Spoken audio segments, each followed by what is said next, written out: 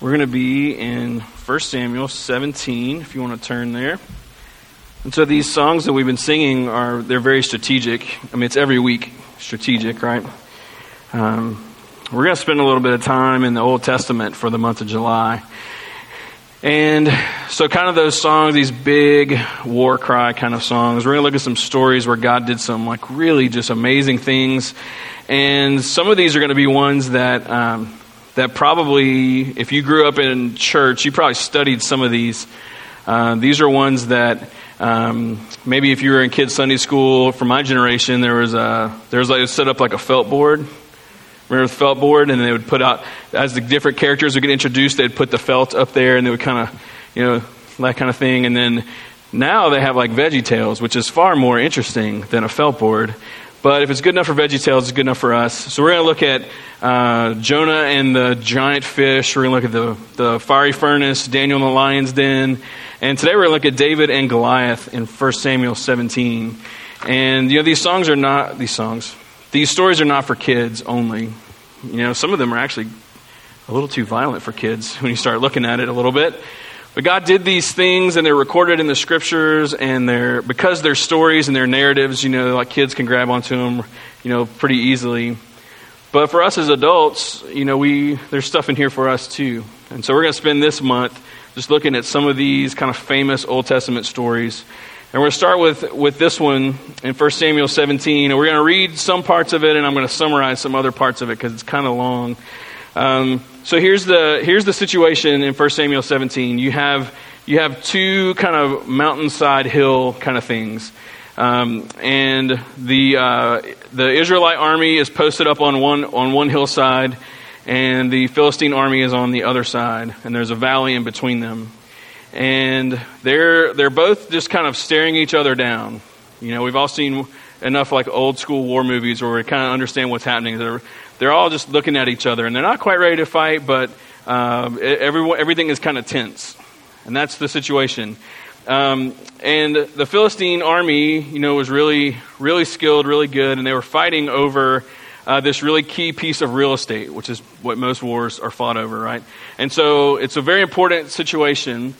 And so what the Philistines had as their weapon was this champion named Goliath. Now, Goliath was 9 feet, 9 inches tall, probably always struggled that he never made 10 feet, probably always dealt with that. But to be 9 feet 9 is taller than my head would be to the ground here, like just a massive person. And they describe how heavy his armor was and everything. So he wasn't like a beanpole, like he was like big, broad warrior.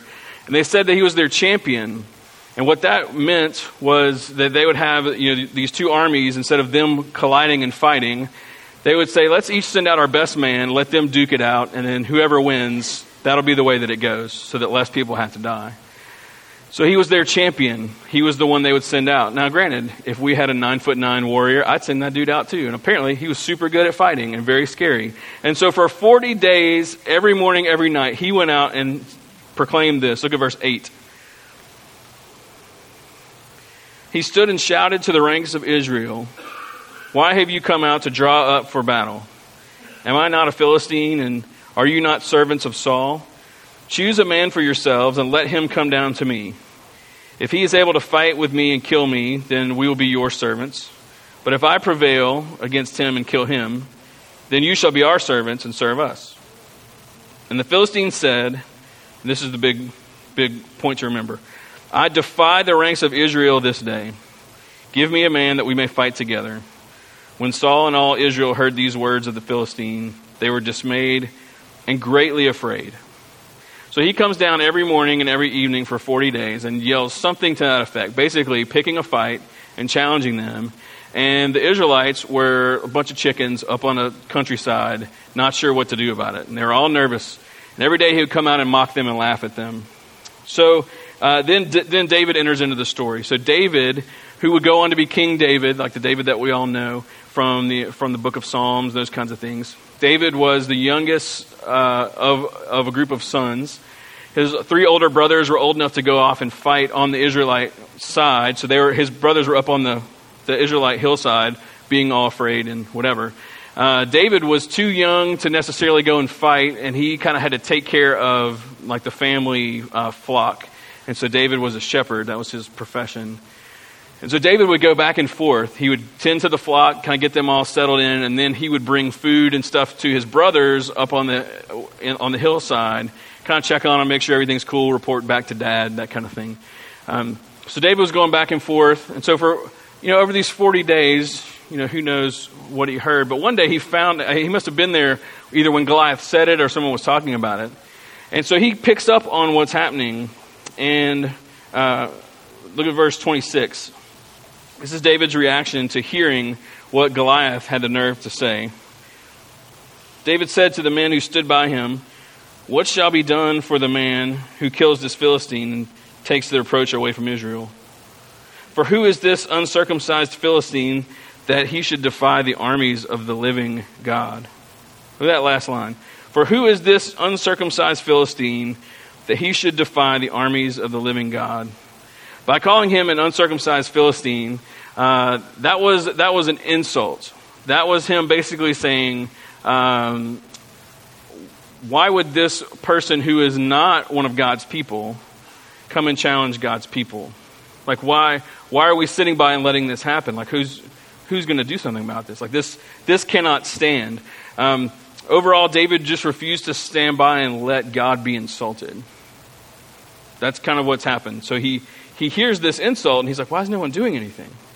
I might be just a kid, but I mean, shouldn't someone go out there and handle up on this dude? Like, you don't talk about our God. Like, to insult the army of God was to insult God himself. It was all one thing. And so why in the world would that be allowed to stand? Because the nation of Israel represented God on the earth, and as someone who was entrusted with the name of God, David was ready to act. He's like, no, we bear the name of God. Why we don't sit back and just let this happen? And so David, apparently made a name for himself in his rant, and it got back to Saul, who was the king. Jump down to verse 31. When the words that David spoke were heard, they repeated them before Saul.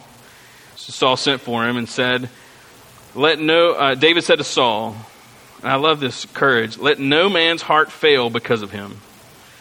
Your servant," talking about himself, "your servant will go and fight with this Philistine."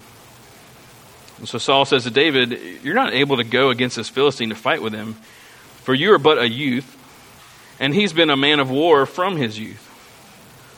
And David said to Saul, "Your servant used to keep sheep for his father. And when there came a lion or a bear and took a lamb from the flock, I went after him and struck him and delivered it out of his mouth. And if he arose against me, I caught him by his beard and struck him and killed him. Your servant has struck down both lions and bears, and this uncircumcised Philistine shall be like one of them. For he has defied the armies of the living God." David said, "The Lord who delivered me from the paw of the lion and from the paw of the bear will deliver me from the hand of this Philistine." Saul said to David, "Go, and the Lord be with you." First of all, there are these Old Testament stories. A lot of times they're narratives. They aren't necessarily saying that you should do this. So if a bear comes after you, do not grab him by the beard. Do not grab a lion by the beard. But David looks at this and he's like, this is not any different than what I've done before. But the really remarkable thing is what he says at the end. The Lord, verse 37, "The Lord who delivered me from the paw of the lion and the paw of the bear will deliver me from the hand of this Philistine." He's like, it's a no-brainer. And this is really the remarkable aspect of the story, and probably the main point. When I was a kid, I was at my grandparents' house one day. I was sitting with my grandfather, and I had this book. And I sat down with him, and I was too young to be able to read. And I sat down with this book, and I read him this entire story. And he thought I was a genius. He really was like, this kid is special. This kid should not be able to read. And he read me this whole book. What he didn't know is that I had a cassette tape of the book that I listened to all the time, and I'd memorized it. And when my parents explained to him, he's not no genius. He memorized the book, and my grandfather said, well, that must be why he went beep between every page. But growing up, though, with this story, to me, the miracle was always what happens after this. And the spoiler is, like in one, he has a slingshot and he slings and he hits him in the forehead and it kills him. And I was always like, that's this miraculous shot, but that's not the point of the story. The point of the story is what we just saw. Is that here is this unwavering confidence in the Lord based on what he has seen God do already. He says, he saved me from lions and from bears and from whatever, and this is not going to be any different. I've seen him do this, and he will do it again. That's the typical application of this story is, what are the giants in your life that you're facing? And I don't think that's a bad application. What are these impossible odds that you're up against? And what's your perspective going to be? But the key to that isn't, are you going to face this giant or not? The takeaway point is David wasn't focused on Goliath. He was focused on the name of the Lord and the presence of God with him and God's ability to rescue him as he had done before. Too many times when it comes to facing those big things, we are obsessed with those big things. And when Paul says in 2 Corinthians 5 that we walk by faith and not by sight, he's really saying sight has a certain role, the circumstances, the odds, the massiveness of Goliath, all those kind of things. It plays a role, but we walk by faith. What does it mean to walk by faith? Our faith is very much informed. We do not have a blind faith. I don't know where that phrase came from, but our faith is not blind. Our faith is incredibly informed. We know so much about the power of God and the faithfulness of God and the goodness of God and all these things about God. And so the point here is that David was just not worried about what he was seeing because he was focused on what he had already experienced God doing. And said, if all of you have forgotten the faithfulness and the power of God, then y'all stay here on this hillside, but I'll go. I'm not afraid of this because I've seen God do it before. And so to truly grasp the spirit of the story, you have to make sure that the focus of the story is the Lord and not Goliath. And not David, and not the slingshot, and not any of the other things. The point of this is the Lord, as we have been singing about today. So look at verse 38. Then Saul clothed David with his armor, because David didn't, have armor. So Saul puts his on him, puts on a helmet of bronze on his head, and clothes him with a coat of mail. David strapped his sword over his armor, and he tried in vain to go, but he had not tested them. So David said to Saul, I cannot go with these, for I've not tested them. So he took them off. He says, look, this armor is great, but this is not how I've never used this before. This is not going to work for me. Verse 40, he took his staff in his hand and chose 5 smooth stones from the brook and put them in his shepherd's pouch. His sling was in his hand and as he approached the Philistine. He goes out there with the tools of a shepherd because that is what he does for a living. And so like in Psalm 23, he says, your rod and your staff, they comfort me. So the staff was kind of the caregiving instrument, and the rod, it would be like a club. They always had something that they could throw or sling, something to be able to throw at predators that would go away. And so he took what shepherds take whenever they're going out to protect the flock. He said, this is who I am. This is what I've been trained to do. This is my profession. Verse 41, the Philistine moved forward and came near to David with his shield bearer in front of him. When the Philistine looked and saw David, he disdained him, for he was but a youth, ruddy and handsome in appearance. The Philistine said to David, am I a dog that you come to me with sticks? The Philistine cursed David by his gods. The Philistine said to David, come to me and I'll give your flesh to the birds of the air and to the beasts of the field. David said to the Philistine, you come to me with a sword and with a spear and with a javelin, but I come to you in the name of the Lord of hosts, the God of the armies of Israel, whom you have defied. This day the Lord will deliver you into my hand, and I'll strike you down and cut off your head. And I'll give the dead bodies of the host of the Philistines this day to the birds of the air and to the wild beasts of the earth, that all the earth may know that there is a God in Israel, and that all this assembly may know that the Lord saves not with sword and spear, for the battle is the Lord's, and he will give you into our hand. Now, that's a speech. And any kids in here, you just need to know, it's not how you handle a playground bully. But there's a confidence that is here. There's no self-promotion here. He could have, though. He could have walked out there and made it all about him. And he's like, no, everything that's about to go down here is for one reason. It's to show you who God is. That's the whole point. So verse 48, when the Philistine arose and came and drew near to meet David, he ran quickly toward the battle line to meet the Philistine. David put in his hand in his bag and took out a stone and slung it and struck the Philistine on his forehead. The stone sank into his forehead and he fell on his face to the ground. So David prevailed over the Philistine with a sling and with a stone and struck the Philistine and killed him. There was no sword in the hand of David. Then David ran over and stood over the Philistine and took his sword and drew it out of its sheath and killed him and cut off his head with it. Then the Philistines saw that their champion was dead. They fled. And the men of Israel and Judah rose with a shout and pursued the Philistines as far as Gath and the gates of Ekron, so that the wounded Philistines fell on the way from Shaaraim as far as Gath and Ekron. And the people of Israel came back from chasing the Philistines, and they plundered their camp. So there's the story. Little David, big Goliath.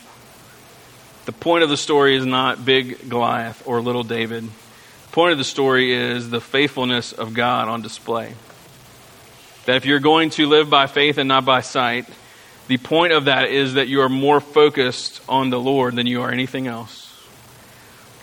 That is what we are called to. That's who he has made us. So that's the big idea. But there are two other takeaways I want to mention for a few minutes. Two other things that are in the story that I think are really just, timely maybe for the day and age that we live in. That are good reminders, good challenges, some other things I think we're supposed to take away, maybe as secondary points. Here's the first one. That bearing the name of God was something that David took seriously. Like bearing the name of God was something that David took seriously. Verse 26,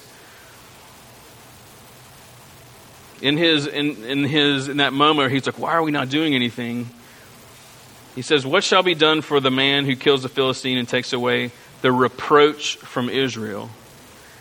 For who is this uncircumcised Philistine that he should defy the armies of the living God? He looked around at his fellow Israelites and he was frustrated because they were not taking seriously the fact that their God was being insulted, and them as the people of God were also being insulted. He's like, this is not something that we should stand for. Now, I know that a modern application can be a little tricky, and it's not really like a one-to-one application. So I'm very aware that it isn't like we should do the same thing. We should fight everyone who says something about Jesus. No, that's not what I'm saying. But I do think that there is something for us in this idea of bearing his name. So you bear his image. And I talk about that a lot. That you're made in the image of God the way that a child is made in the image of their parents. That we bear that image. And that sin has broken that image and Jesus is restoring that image. And that every person on the planet that has ever lived deserves dignity and respect because of whose image they bear. This should determine how we treat people. This should determine a lot of things about the way Christians conduct themselves with people who are not like them or different than them or whatever. There has to be dignity and respect because they also bear the same image. They are worthy of that. God says they are worthy of that. But you also bear his name. You bear his image and you bear his name. That when you're adopted into his family, you got a new name. Now we're familiar with name changes, And name changes happen in two realms. Name changes happen in the kingdom of the world that we live in, and name changes happen in the kingdom of God. In the kingdom of our world, we're familiar with it.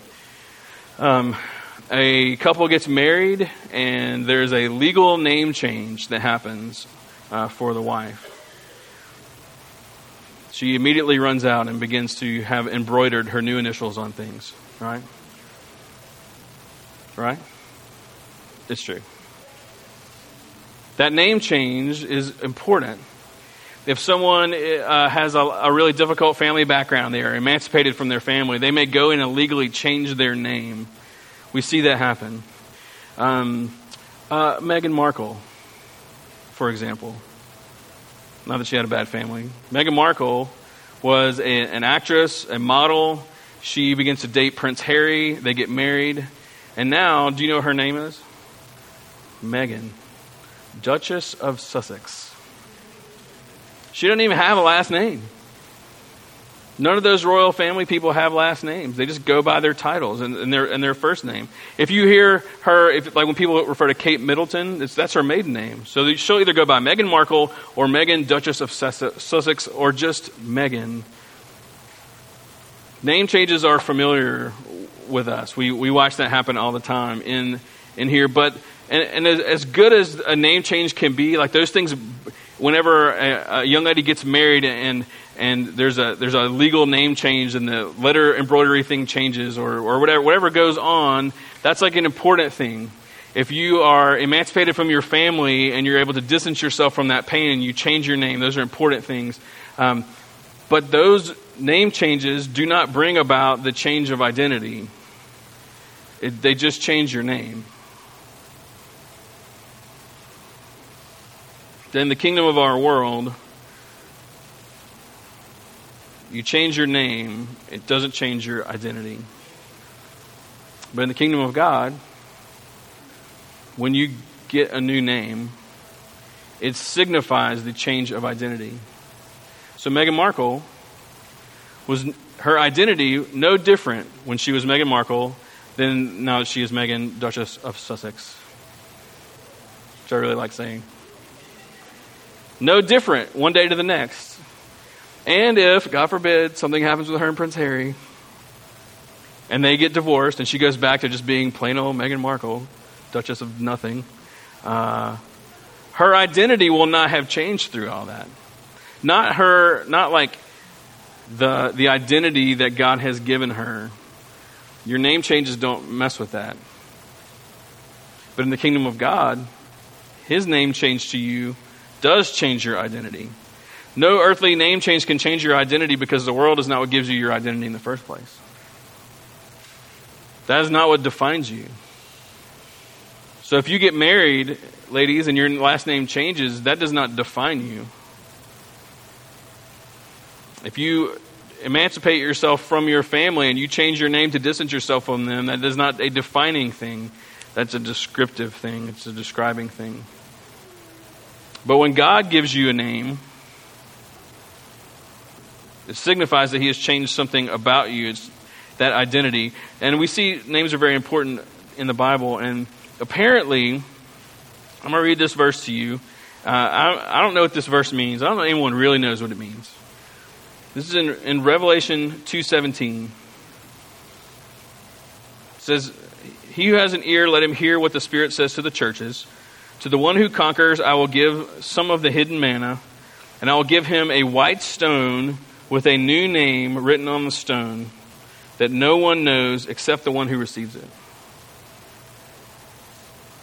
So what I take that to mean is that when I was resurrected as a new creation and adopted into the family of God, that He gave me a new name to go with my new identity.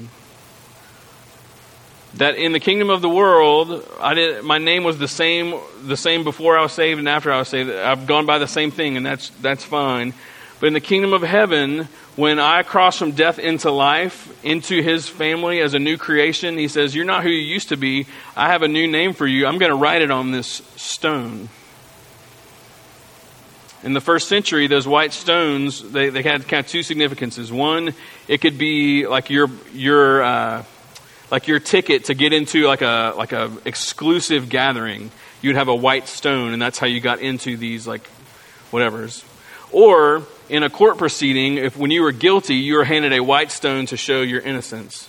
And so when I was adopted into that family as a new creation in Christ, he's like, okay, you're not who you used to be, so I'm going to give you this new name. I'm going to write on this white stone, and I'm going to give it to you one day. And it's going to be awesome. And that everyone who is in Christ, I think, there is a name that he has given you that is only for you. And there will come a moment when Jesus, I think, is going to hand you this stone, and you're going to see that name, and you're going to cry, and you're going to hug him, and he's going to hug you. But he already calls you by that name. He already knows what your name is. Kingdom of the world, our name changes do not affect our identity, but in the kingdom of God, says you're not the one you used to be, to the point where I'm not even going to call you that because the old has passed away and the new has come. You have a new name.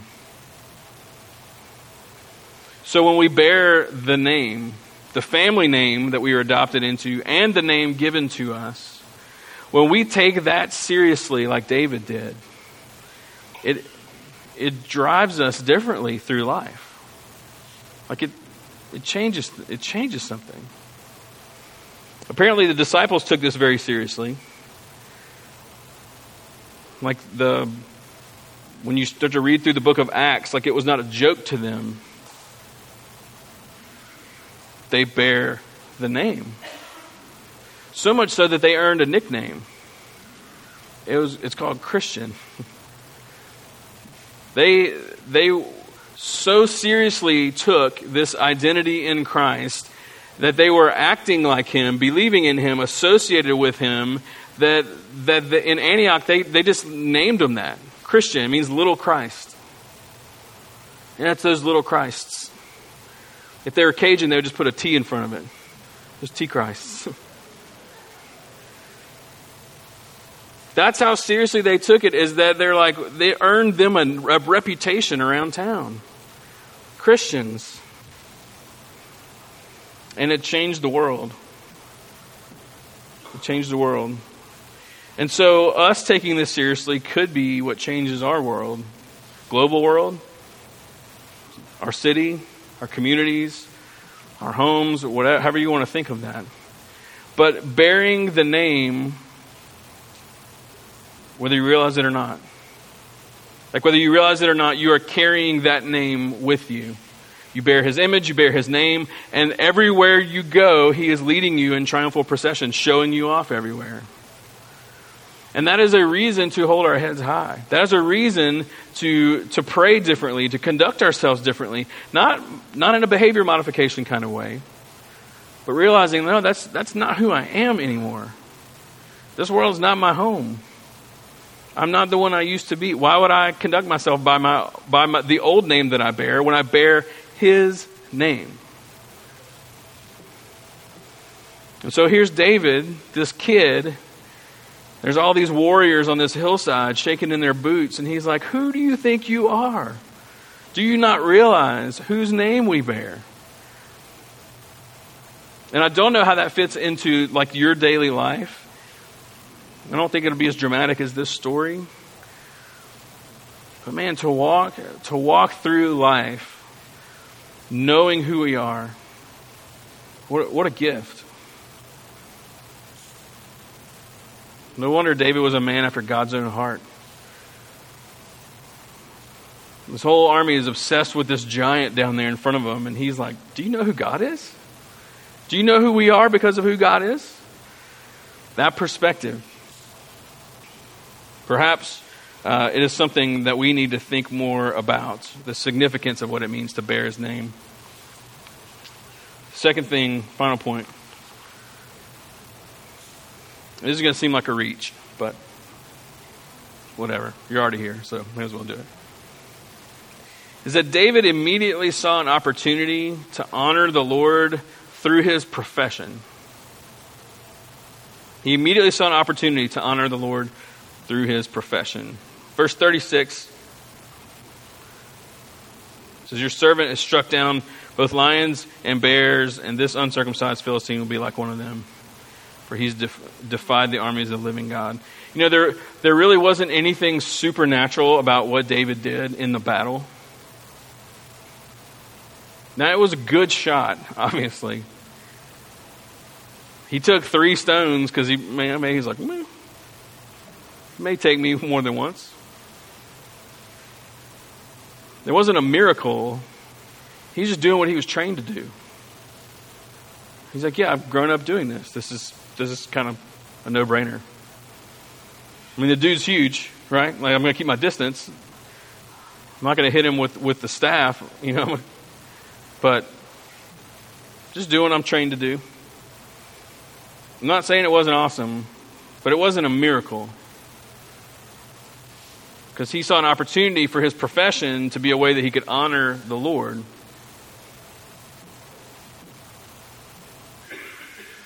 When studying through this story, I kept thinking about the connection between profession and mission. Like what you do for a living and the mission that is ours as his people.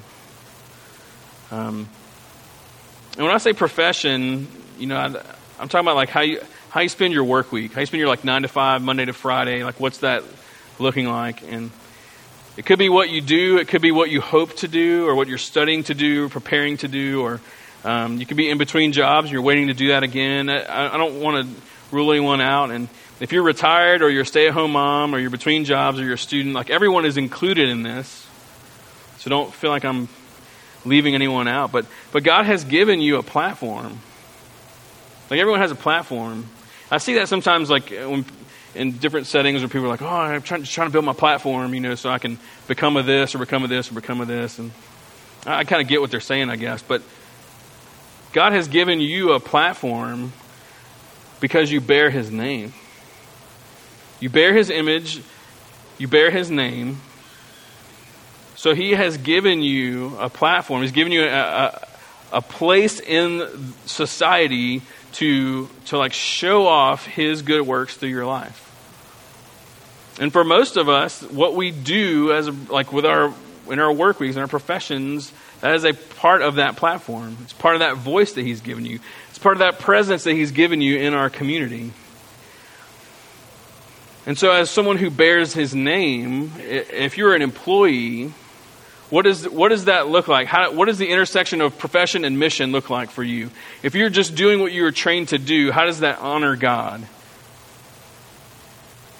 Well, some things as an employee, I mean, like working hard, that's a good one, right? Honoring your boss, having integrity in the way that you do things. Like these are ways that your profession and your mission, our mission, intersect with each other. If you are a coworker, if you work with other people in any capacity, like the second commandment, right, is yours. Love your neighbor as one of your own, as if he's one of your own families. Like pay attention to their lives and love them. That is where profession and mission intersect. If you are a business owner, I'm not saying that you have to have like a Jesus fish on your logo or like, you know, anything like that. John 3:16 is your mission statement. You don't have to go to that extent. That's not necessarily what I'm talking about. But how you pay your employees, how you treat your employees, how you do business, like being a great boss, how you bring Jesus into things as much as you can, your social media presence, your online, like all this kind of thing, all these ways that God has given you a platform as a business owner, you know, that's not a random thing. See, the nation of Israel was a platform for the globe.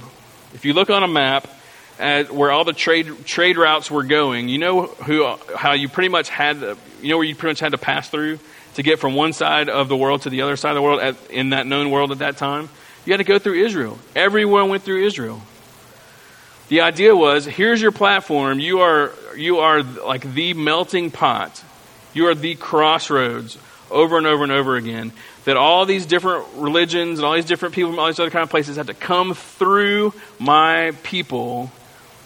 And so you love them and you be hospitable to them and you talk about me as much as you possibly can. All those things were there.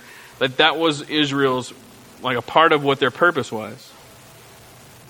And so for us, God has scattered us around as employees, co-workers, employers. If you're retired, if you're a stay-at-home mom, if you're a student, wherever all these platforms are, there's an intersection between our mission as ambassadors and what you do every single day. How you are trained, what you do, and how you conduct yourself. All that stuff is a way for that to happen in your life.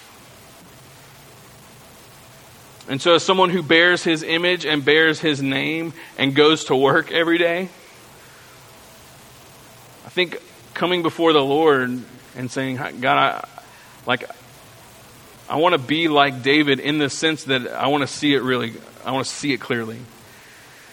Like, he didn't hesitate for that opportunity. And probably some professions are probably easier to spot than others. You know, it's probably easier to get to that conclusion. But God has put you doing what you do for a reason. It's not random to him. And he knows exactly what the interweaving of mission and profession looks like for you. You just got to ask him. And I know that many of you have asked him and have asked him for a long time. But if that is not something that you have thought about very much, or if it's kind of a peripheral issue for you, bring it to the center. That your mission and your profession intersect. That you bear the name of the only God that there is. And you bear his image. And he is proud to send you into a world that needs to know those things. And whatever it is that we're facing, we live by faith and not by sight. And that's by focusing on him and letting the things we're seeing or feeling or fearful of or whatever, let them take their rightful place as they just get really, really small in light of who he is. Now, in a narrative, in a story like this, there's probably like all kinds of different application points. Maybe one grabbed you more than something else. Maybe none of them did. Maybe it's something else in the story. I don't really know. But this is not for just for like kids' Bible studies and Veggie Tales. The David and Goliath is for us. Like, this is a grown-up story. To be challenged by, to be invited into that kind of faith and that kind of love and that kind of hope. And so I hope that through my like kind of random preaching style, that some of that has landed somewhere with you. And now it becomes a stewardship issue for you. Like, if something jumped out at you, you got to do something with it. That's up to you. That's between you and the Lord. And so the way that we kind of like bring our services to a close every week is that we don't just like end it. We try to give you some time to process it a little bit. And different people process in different ways. And so there's kind of four different rhythms that we go through. And you need to figure out for this particular moment, this particular day, what fits for you. You can sing. You can pray. If you want to come and kneel down here, you can come to the steps and pray. Some of our elders and staff will be here in the front row. They'd love to pray with you. If you just like someone, please pray for me about this. That'd be awesome. You can give. There's giving stations off on the side. If financially, if tithing is a way that you respond to what God's doing. And then we'll have 2 communion lines. Because whatever it is that you want to say yes to, that God's stirring in you, you need to know that Jesus has already said yes to you about that. And when he is offering his body and his blood to you, he's saying, I'm in this. I've already gone all in. And you're saying, I receive that. I know that. I believe that. I receive your yes, and I say yes back. And so you'll dip the bread in the juice, and they'll say, the body of Christ broken for you, the blood of Christ poured out for you, and you'll take that. And it is his body and his blood that makes all this possible. We would not be adopted into a family if he had not done this for us. So whether it's one of those things or a mixture of all those things, this is your time. We'll sing a song or two, and then we'll close out.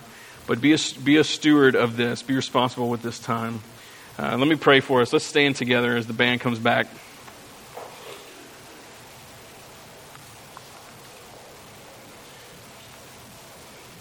Let me pray.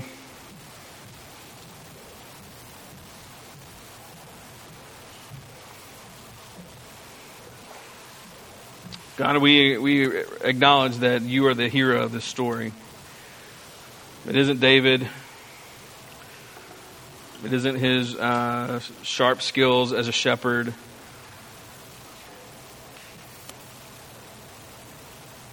The focus is not Goliath and how massive he was. That is you who chose David and anointed him, and you trained him as a shepherd, and you put him in this situation, knowing his heart, knowing what he wanted, which is for your glory, and you let him just prove you to be faithful. That's what we want to do. We don't want the credit. We don't want any of that stuff. We want to give that platform an opportunity, to give that platform to you, and we see it as an opportunity for you to show off in our lives. And so as we all encounter various things, would you help us to live by faith, by placing our sight on you and your faithfulness and your goodness. So no matter what's going on with any life in here, we know that by your grace we're able to bear your name, and your image is being refined in us, and we embrace that, and we want to carry that forward. And so whatever we go from here, whatever these next few moments look like, God, help us to be responsible stewards of it. We love you. We pray this in your name. Amen. All right. The tables are open. You can come when you're ready.